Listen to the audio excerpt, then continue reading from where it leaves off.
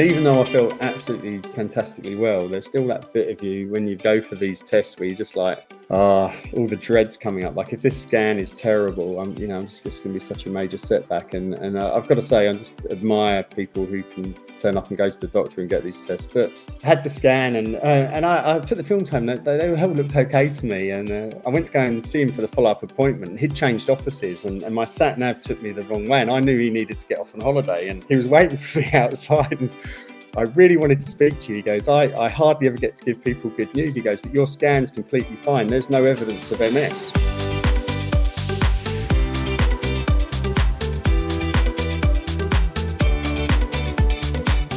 Welcome to the Exam Room Podcast, brought to you by the Physicians Committee. Hi, I am the weight loss champion, Chuck Carroll.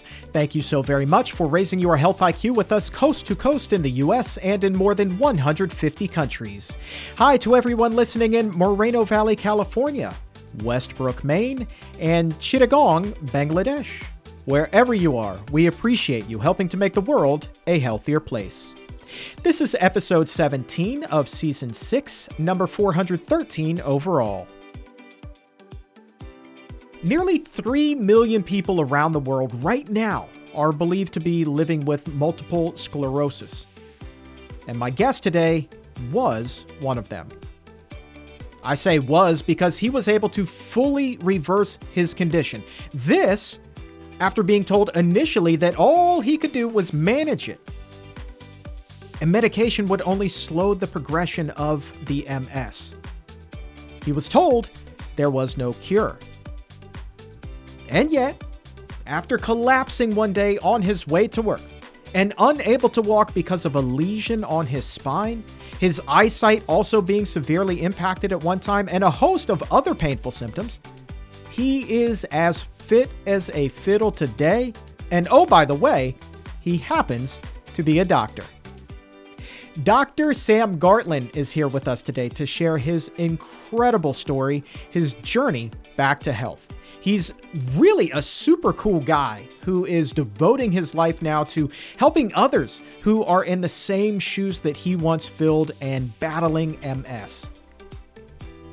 And part of his story was his resolve to follow this little talked about research that linked diet to disease. And his friends and his colleagues, they were all questioning him up one side and down the other.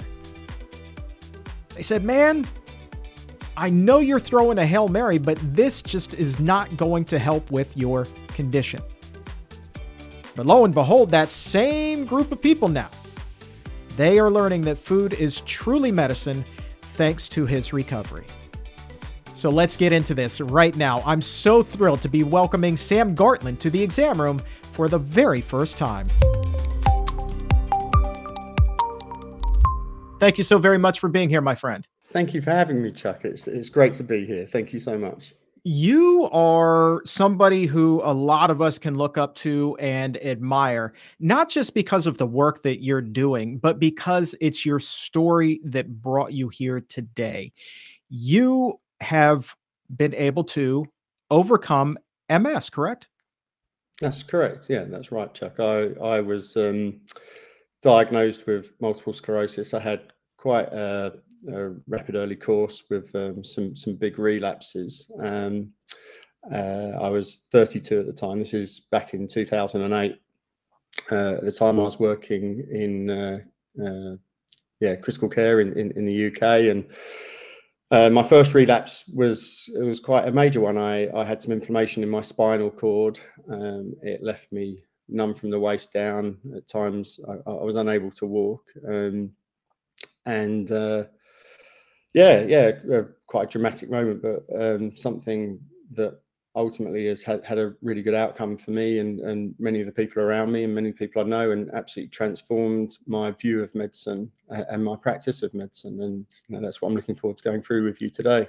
Yeah, I have no doubt that it's transformed your view on medicine, your view on life, a view on pretty much everything. So when did you first get your official diagnosis? You said you were in your late 20s at that point? So it's 32. 32.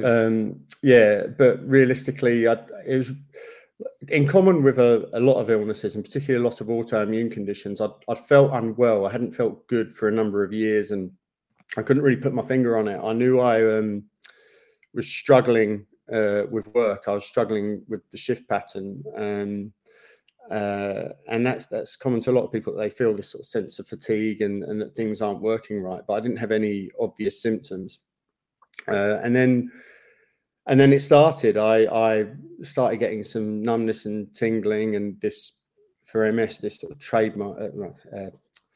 This characteristic phenomenon that when you bend your chin forward, you exacerbate all the numbness in your legs. And I knew pretty much straight away what it was, but I tried to ignore it. It was coming at a really bad time for me. It was coming. It just sounds so silly saying this, but I had some big exams coming up, and I was like, "Oh my god," And if this is what I think it is, there's probably not much I can do anyway. And I tried to ignore it, but that never works. And and then so one day I drove to work, and I literally couldn't walk from the car park to the intensive care unit I was working in. And fortunately, one of my old colleagues saw me and sort of spoke to me and examined me, and we realised something major was amiss. So that was the sort of start of things. My gosh. I mean, 32, I mean, that's such a young age, and you're working there. I mean, did you think that at that point your career, your life as you knew it, was coming to a halt? Yeah, absolutely. So I trained in the northwest of England, in Manchester, which has a particularly high prevalence of multiple sclerosis, and so I saw the outcome of this disease, and it terrified me. I mean, I was used to seeing particularly young men have a very aggressive course of this disease and end up in wheelchairs very quickly. I mean, I've been involved where, I've had to, be involved in the emergency care of these people when they came in, and I was absolutely terrified. And at the time, the drugs maybe slowed things down a little bit, but essentially, this was considered sort of very mystical disease. We didn't really know what caused it, and it's very serious. I remember actually during my medical school training, I was doing my neurology attachment, and we had a patient come to the outpatient clinic, and the neurologist explained, well, the next patient's coming in, and we're going to have to give a very difficult diagnosis of MS, and we can't really tell them how it's going to go. We don't really have any effective treatments, and so this is going to be a difficult consult. And and then I also remembered from the pathology books about when you looked at the autopsies of people with MS, these horrific lesions in the brain and spinal cord, and the thought of that going on in my body was really terrifying, and everything looked pretty bleak at that point. I would imagine so. And even though at that point you weren't 100% sure what caused this, as a matter of fact, you called it kind of a mystical disease. Did you think that it was less than coincidental that there were there was a really high rate among young men in Manchester specifically? Well, yeah, I mean, I was sort of aware that there was an issue with sunlight exposure. So it was well known that that a lack of vitamin D exposure, particularly as people are growing up, was implicated. But diet and lifestyle just really hadn't crossed my radar. It not been mentioned in my medical school training. And so that that wasn't something that was on the agenda at all at that point. But I mean, clearly there are differences. I mean, the Orkneys and the Shetlands, just these islands just off the UK, the genes are similar, but the diets are different. And but obviously that wasn't ringing enough alarm bells for everyone at the time. What was your diet like at that point? Well, I sort of considered it was okay. I mean, as you know, doctors don't really get trained in nutrition. And so I was cooking at home, and I was cooking with, fresh ingredients at home, but it was a Western diet, and it contained meat and dairy. Now, at the weekends, I'd have a takeaway and like a curry, or when I was on call, often in hospital, you'd get sort of processed or deep fried foods, but again, I think, I thought, oh, generally I was fairly healthy. I prepared my own meals at home and I exercised. But of course, the Western diet is unhealthy, and there's a reason why people following Western diets get Western illnesses, and that's what happened. So let's walk through your story a little bit more here, Dr. Gartland. You get this diagnosis. You kind of aren't able to make it from your car into the care center where you were working at the time. Yeah. What happens from there? Yeah, well, a bit. I think this happens to a lot of people with MS. So they had the first scan, and there was a big sort of lesion in the middle of my spinal cord, which explained why I was having the trouble walking. But I had a few sort of non-specific lesions in the brain, and I think that there's a reluctance to diagnose MS unless you absolutely have to, because of the implications of it can be so serious. And so there are diagnostic criteria that just felt like, well, hang on, you've had one episode here. For it to be multiple, you have to have had another episode or some new lesions evolve over time. And, if this is MS, then, it's going to be terrible for your life insurance and, for your career prospects and all the rest of it. So what we'll say is that this has been an isolated syndrome, and, you go off and see how you do. And, so, okay, well, that sounds better than saying I've got multiple sclerosis. But, I was pretty unwell. I had a few months off work, and it took me a while to get the feeling back in my legs. But eventually I did, with some treatment with some steroids. And then I'm embarrassed to say that a physician who I'd worked with phoned me up and said, "Oh, you've got to read this book by this Australian professor." And at the time, it was called Taking Control of MS, and I was very drawn to it. I worked in Australia in emergency and absolutely loved it, and actually only came back because I was feeling so lousy trying to work the shift. I didn't know what was wrong and felt like I needed to be nearer support. But so this book, Taking Control, was written by Professor George Jelinek, who had been president of the College of Emergency Medicine, and he'd been editor of the Emergency Medical Journal. And his story is absolutely amazing. Like, his mother had MS and ultimately committed suicide because the effects had got so bad. And then Professor Jelinek developed it when he was age 45. And he was an academic physician and went back through the literature and wrote this book and wrote a very compelling case that this was largely mediated by lifestyle. And I remember thinking, well, I sort of had some more sun and sort of thought I was eating a bit better, but not really making the big lifestyle changes that you need to if you're going to deal with one of these Western diseases. You have to do it all. It's all or nothing if you want to recover. And I remember thinking, well, if I have another relapse, I actually had the thought, if I have an optic neuritis where you get inflammation of the nerve to the eye, then that will be my sign that I really need to do something with this. And bizarrely, my first night back on call anaesthetizing, that's exactly what happened. I developed an optic neuritis in my right eye. I couldn't see and knew exactly what it was. And that's when sort of things really got serious for me, because it was just clear I was struggling with work. I wasn't in a fit enough state to do my job. And at the time, I hadn't completed my training in critical care. And I had a text message from the head of training saying, well, we heard you're ill and can't carry on, and we're happy to sign your papers off to say that you can retire through ill health. And you go and have a think about what you're going to go and do with your life. And that was a pretty difficult moment. And again, I remember I saw the neurologist, and when my wife remembers this, I don't remember it at all. He said, "Oh, some people mentioned diet," but that was it. Some people mentioned diet, but the mainstay was that I was given the choice of some medications, and the nurse came around to my home, and that this was it. This is your treatment. These are some injectable drugs.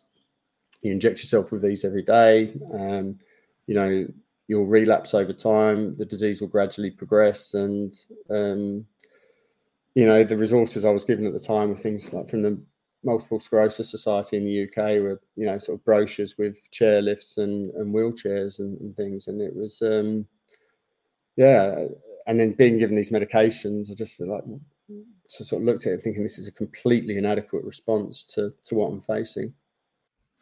Yeah, I mean, it takes a lot for somebody, I think, then to kind of muster up the resolve and choose, the path less charted. Because instead of going for those chairlifts and things that you were seeing in that brochure, you then obviously took another direction and you wanted to take a closer look. And I'm assuming then that's when you really started to focus in on the role diet and overall lifestyle play here. Yeah, so I'm just immensely grateful for the support I received from Professor Jelinek, and he was working with the Gawler Foundation in the Yarra Valley, just outside of Melbourne. So, at that point I wasn't working, and I was really sick. Like, I was just exhausted all the time, and really mentally at a really low ebb. I mean, so the whole paradigm I was facing there was of this unknown future with a progressive neurological condition. But Professor Jelinek's work was a work of hope. But I guess my training and my understanding and paradigm of MS was so strong at that time. I was like, well, surely if simply just changing how you eat was going to have such a massive effect, people would have been doing this for years. I mean, I remember when interferon came out, and it was all over the BBC at the time. Oh, we finally got a treatment for multiple sclerosis. I mean, totally ignoring the fact that, and we'll come on to this, that Professor Roy Swank from the US had done a massive, initial 34, then 50-year study showing that if people changed their diet in MS, that they stabilized the disease and didn't progress and were fine. But that had never been brought to my attention previously. And then obviously Professor Jelinek's work brought this up. But I flew out. He ran programs in the Yarra Valley, and I went out there. And this was basically a week of learning, going through the science behind it, which was really useful. But also this was the first person to actually say to me, look, I think you can be well. I think you can stabilize this disease and potentially recover. I mean, nobody had even raised that possibility to me before. And actually, even when I was planning to go out, I had doctor friends of mine pull me to one side and say, we think you're being given false hope here. Well, actually, there's false no hope. We know, I'll just say it. So we know that the cause of MS is 25% genetic. So if you look at studies of monozygotic twins, the risk of developing MS is 25% genetic. But the rest of it's all external. And when it comes down to the progression of the disease, there's huge data, like big studies. So big genetic studies of over 9,000 people in one, looking and finding no evidence for any association with genetics and disease severity. Other studies looking at all the polymorphisms associated with disease progression. And again, there's no association with genes and progression of the disease. There's one small study from Australia looking at 127 people showing a possible effect in the first 5 years, but that's not detectable after that point. So I guess that underpins the whole premise of the Overcoming MS program, which I followed, and many others have, that the course of this disease is predicted by external factors, and the majority of those are within your control, and we can talk about that. For sure. But yeah, I've just got to say this. So I flew out and saw George, and the first thing I saw when I saw him, and you see this in the people you interview, it's like, oh, you look well, you look vibrant and well, and that was the main thing. I just saw this guy who was just absolutely full of life and meticulous with his interpretation of the evidence, and I knew it could be well. So let me ask you this. What were your emotions that day when you were told, like, hey, we think we can get you back to well. We think that, you can essentially beat this thing. Compare those to the day that you kind of collapsed in the parking lot.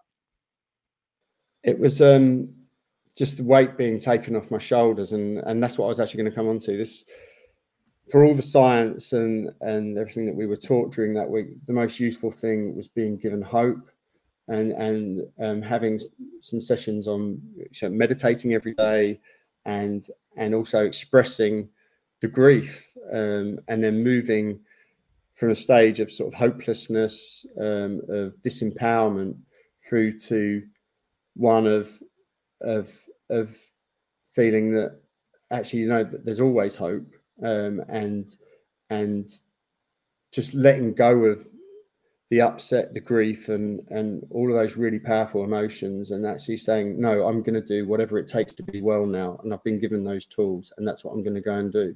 And it just a completely different headspace and a completely different energy. One consult, you're coming out absolutely just bereft of any future, of any hope, just a feeling of being absolutely lost, sort of at the mercy of these things that you're injecting into your body, through to having a very clear plan about what you have to go and do to be well, what that looks like, what that commitment looks like, and the relationship that you have with yourself. I mean, I know you all know this well, Chuck. It's how you're going to look after yourself, how you're going to value the life that you have. 100%.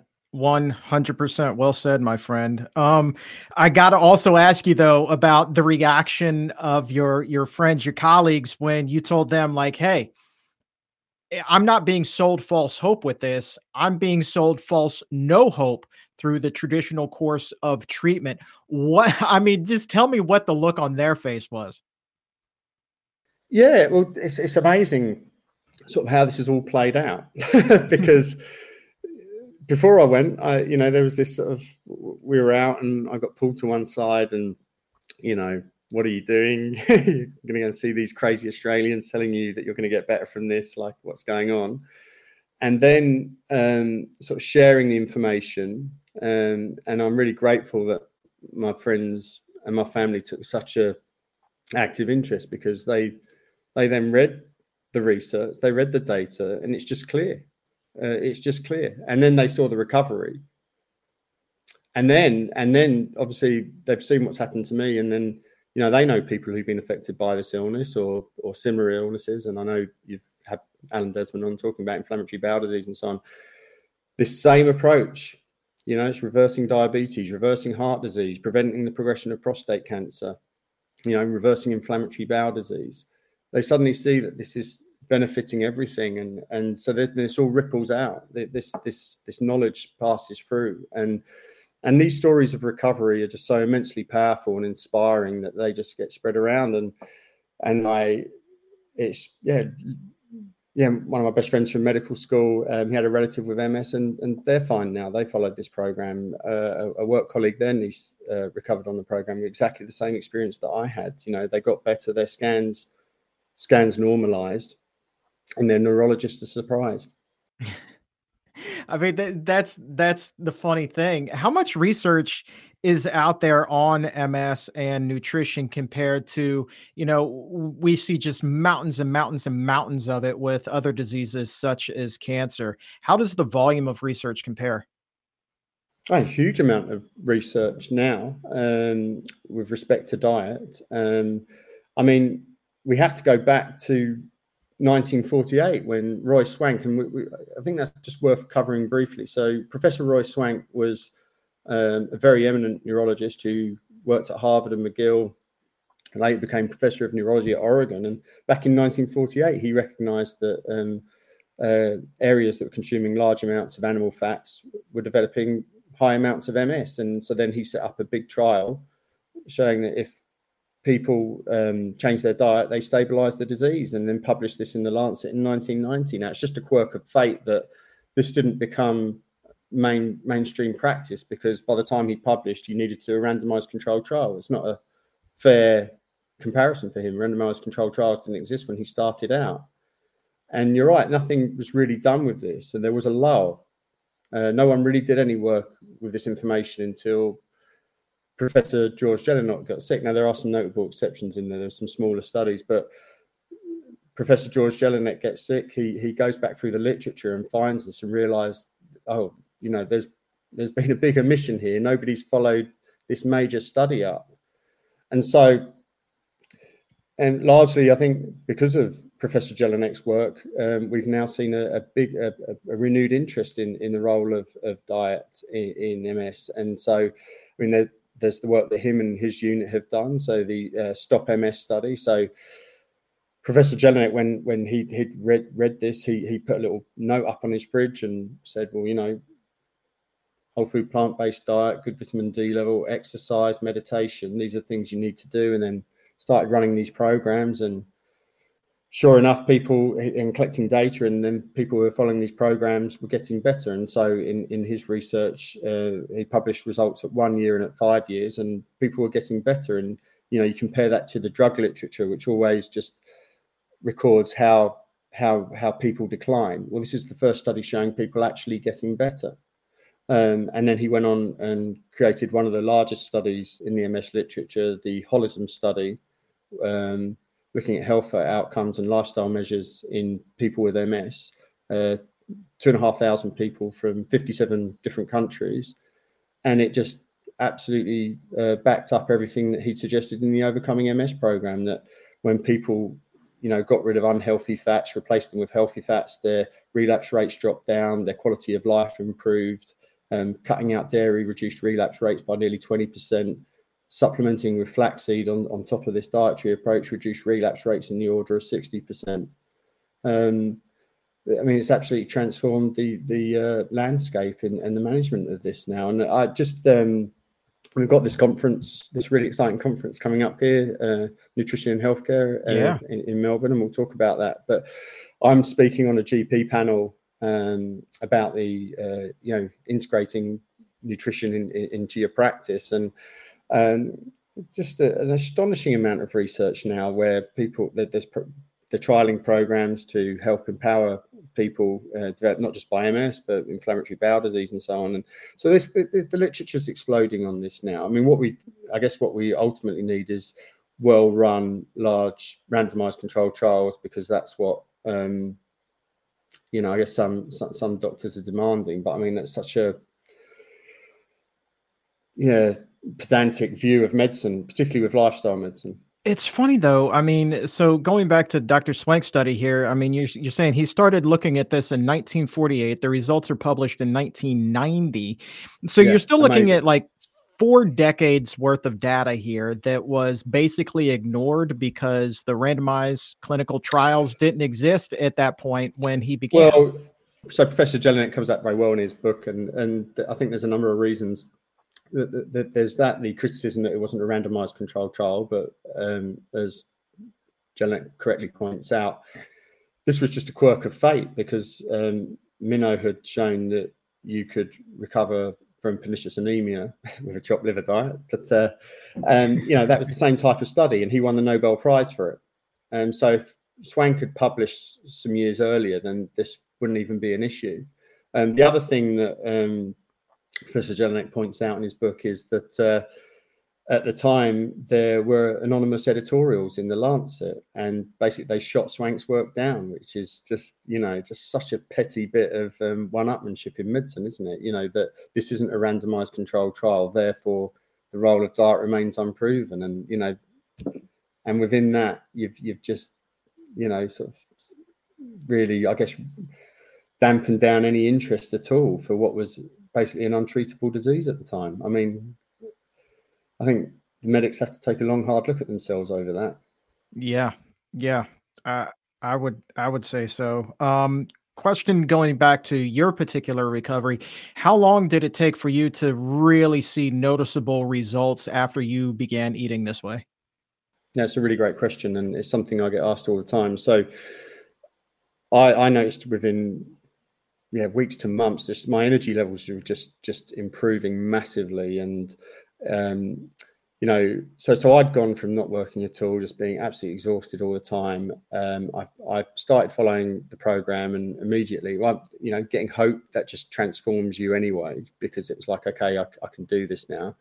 I have to thank my partner, who's now my wife, Lisette. She helped me immensely, making eating in the same way that I do. And so all the food we had at home was suitable.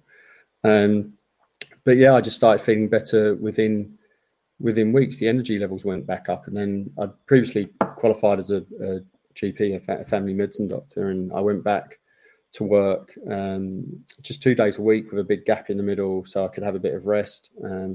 And I was just meticulous about my lifestyle. Then I was meditating, exercising, eating correctly, and just taking time. And I don't know when it really was. There are a few sort of markers along the way. A few months into it, I was like, oh, I feel good. And I used to do a bit of running, so I went out and ran a half marathon in the fastest time I'd ever done. And I was like, okay.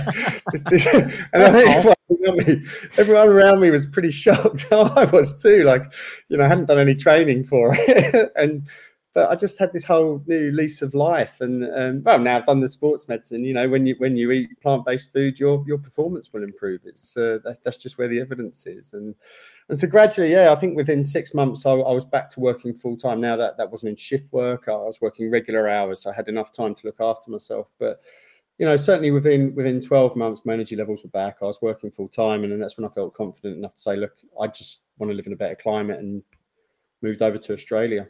Yeah. And this was how many years ago now?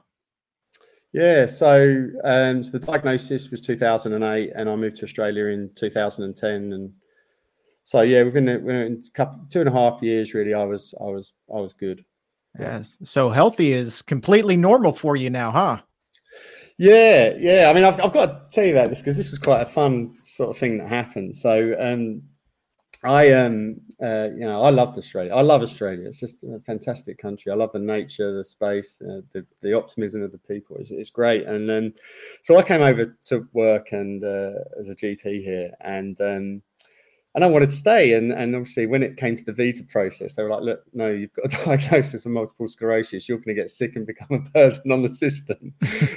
No, we're not sort of keen to let you in." And I was just really fortunate. Professor Jelinek was publishing work at that time, and he very kindly supported my appeal in this process, and said, people following this program are getting better. And then so well, look, you should probably go and see a neurologist, and I went to see a neurologist, and we had a chat, and he said, I'm feeling good, I'm following this program, but we didn't really talk. He didn't want to talk too much about that, but we said, well, let's do an MRI scan and see how you're doing. And even though I felt absolutely fantastically well, there's still that bit of you when you go for these tests where you're just like, all the dreads coming up. Like, if this scan is terrible, it's just going to be such a major setback. And I've got to say, I just admire people who can turn up and go to the doctor and get these tests, because when you realise sort of how you feel and what's at stake when you go into this. But I had the scan, and I took the film home. They all looked okay to me, and I went to go and see him for the follow-up appointment. He'd changed offices, and my sat nav took me the wrong way, and I knew he needed to get off on holiday, and he was waiting for me outside. And I really wanted to speak to you. He goes, I hardly ever get to give people good news. He goes, but your scan's completely fine. There's no evidence of MS. And so I was a bit like, wow, and like now, when I speak and communicate with other people in the Overcoming MS program, this is an experience that's common to a lot of people. And I'm not saying it is for everyone, but a lot of people report this. But this was, this is a paradigm shift, and it's certainly a something that sort of shocks a lot of doctors. Anyway, I thought that was a fun story to share. All right, that is a fun story. It makes me wonder, though, if somebody's hearing this right now and they're struggling, or they have a family member who is, how would you recommend they bring this up with their own doctors? Yeah, well, I think, hopefully their doctors will be discussing it with them. As I had to remind one of the neurologists here when we had a mutual patient who recovered again, his scan normalized. I was like, he said, oh, well, he thinks this diet that you recommended to him helped. And I was like, well, Professor, if you check the January 2018 editorial of the journal Neurology, you'd see that all these measures are recommended by your professional body. So everything that we're saying is backed up by the evidence, and it's the recommendation of, or it should be the recommendations of their neurologist now. And there's that editorial there that says that clearly. But there's some really great resources. I think the number one I'd recommend people to check out would be the Overcoming MS website. So www.overcomingms.org. And that will have everything that's needed there. So that goes through the steps of the Overcoming MS program.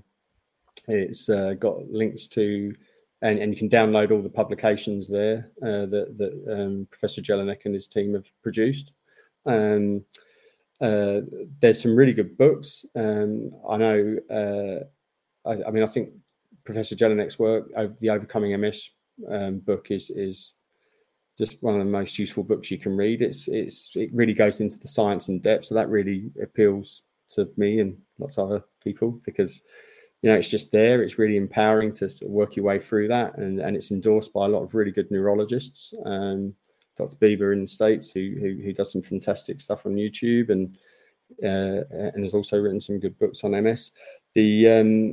And then just last year we wrote the roadmap, the Overcoming MS Handbook for Recovery. It's a sort of very hands-on book, which is a very practical book detailing all different aspects of dealing with this disease. So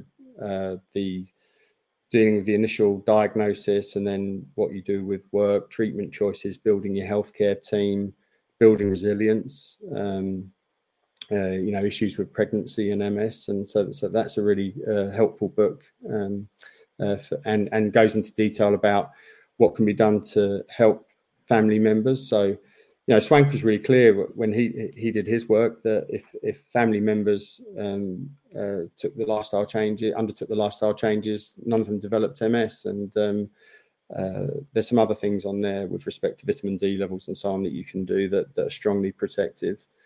So the Overcoming MS books, the Overcoming MS website, I have to say MS Australia have a good website, and the MS Trust in the UK I found really good. I'm not so familiar with the US organisations. Fair enough. But look, we're going to drop a link to overcomingms.org in the show description or in the episode notes for you. So go ahead and get your one click there. Two more quick ones before we talk about the conference. First of all, again, just pertinent to your own story, how has your outlook on life changed since you've been able to completely reverse this disease? Yeah. Well, I live it every day. I don't change what I'm doing. I'm just incredibly grateful for the work of Professor Jelinek and Overcoming MS, because that showed me what I needed to do. And so I'm mindful of how I live. But I love exercise. I love eating well. I love feeling good. That's just nice, to be able to really fully enjoy life. And then bringing that forward, just like I know with you doing this, that just feel so passionate about sharing this information, empowering people with this information, that you can be well, you can live a full and vibrant life, and it's not complicated. This is, I've got a family member at the moment who's dealing with quite a major diagnosis, and they were sort of sending me some stuff through on all these different biochemical pathways, and it's sort of quite interesting to read some of this stuff. But actually, looking after your mental health, exercise, and then just a meticulous diet, and you're going to feel good and you're going to feel well, and it's just a self-fulfilling thing. And then how it affects me now is just every condition that I see. I mean, as a doctor in a Western country, all the diseases I see are lifestyle related, and to be able to say to people, look, there's these really simple things you can do to help yourself, and it will transform your life, is just a really wonderful thing, and a really satisfying way to work. Oh man, I bet you get some hugs and high fives in your office, don't you? Yeah, I know you do.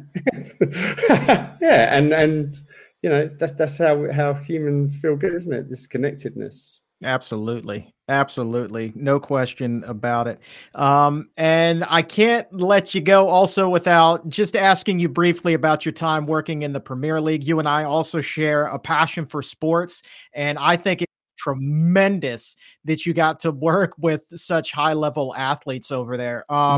I mean, my goodness gracious. I'm just going to ask you one question, because this is not the focus of the interview. This is just me having fun. How much of a premium is put on nutrition with those guys? And are there any who are really focused in on eating a plant-based diet? So I worked in the Premier League back in from around 2005 to 2007. I have to say, not a huge amount on nutrition at that time. I mean, my knowledge of nutrition wasn't much. I know now that that's changed a lot. So you've got a lot of very famous soccer players, particularly people like Chris Smalling and so on, who've become plant-based. There's a whole plant-based team in one of the lower divisions, and they're moving up.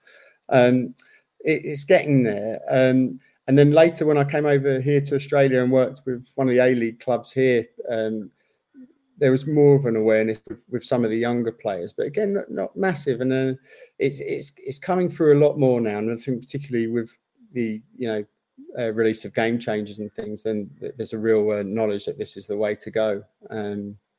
So it's changing. Yeah, man. All right. Now let's talk about this conference coming up February 17th through the 19th in Melbourne, the Nutrition and Healthcare Conference. I mean, I'm excited about this. This is being put on for Doctors for Nutrition here. I mean, from what I understand, this is Australasia's only whole food plant-based nutrition conference, right? So this is kind of a one-of-a-kind thing, but you don't have to be in Melbourne to be there. I know that there's a virtual option as well. It sounds kind of like they're going to be covering a little bit of everything, Dr. Gartland. I mean, you've got gut health, brain health, heart health, hormones. You've got healthier skin, cancer, diabetes, obesity, all kinds of things there. If you were going to give advice to practitioners to really make sure that they pay attention to just one of those topics, is there one that you're looking forward to the most? Oh, I can't say there's one. There's just such. I mean, if you've seen the lineup for the speakers we've got coming, it's going to be absolutely sensational. We've got the Sherzais coming over. We've got Alan Desmond, Gemma Newman. We've got some great local Australian speakers coming through. We've got Cordell Wesselstein dialing in, and we've also got Dr. Gregor as well. I mean, it's just an absolutely fantastic lineup, and I think anybody who comes along is just going to be so inspired and come away with so much useful information that they can bring into their practice. I think it's just an absolutely sensational meeting that we're going to be having, and such a delight to have it, because obviously we had one back in 2019, but then we had COVID. So this is the first time that we'll all be able to get together and do this again. So yeah, look, there's just a whole load there, and it's going to be a fantastic day, a fantastic weekend, sorry.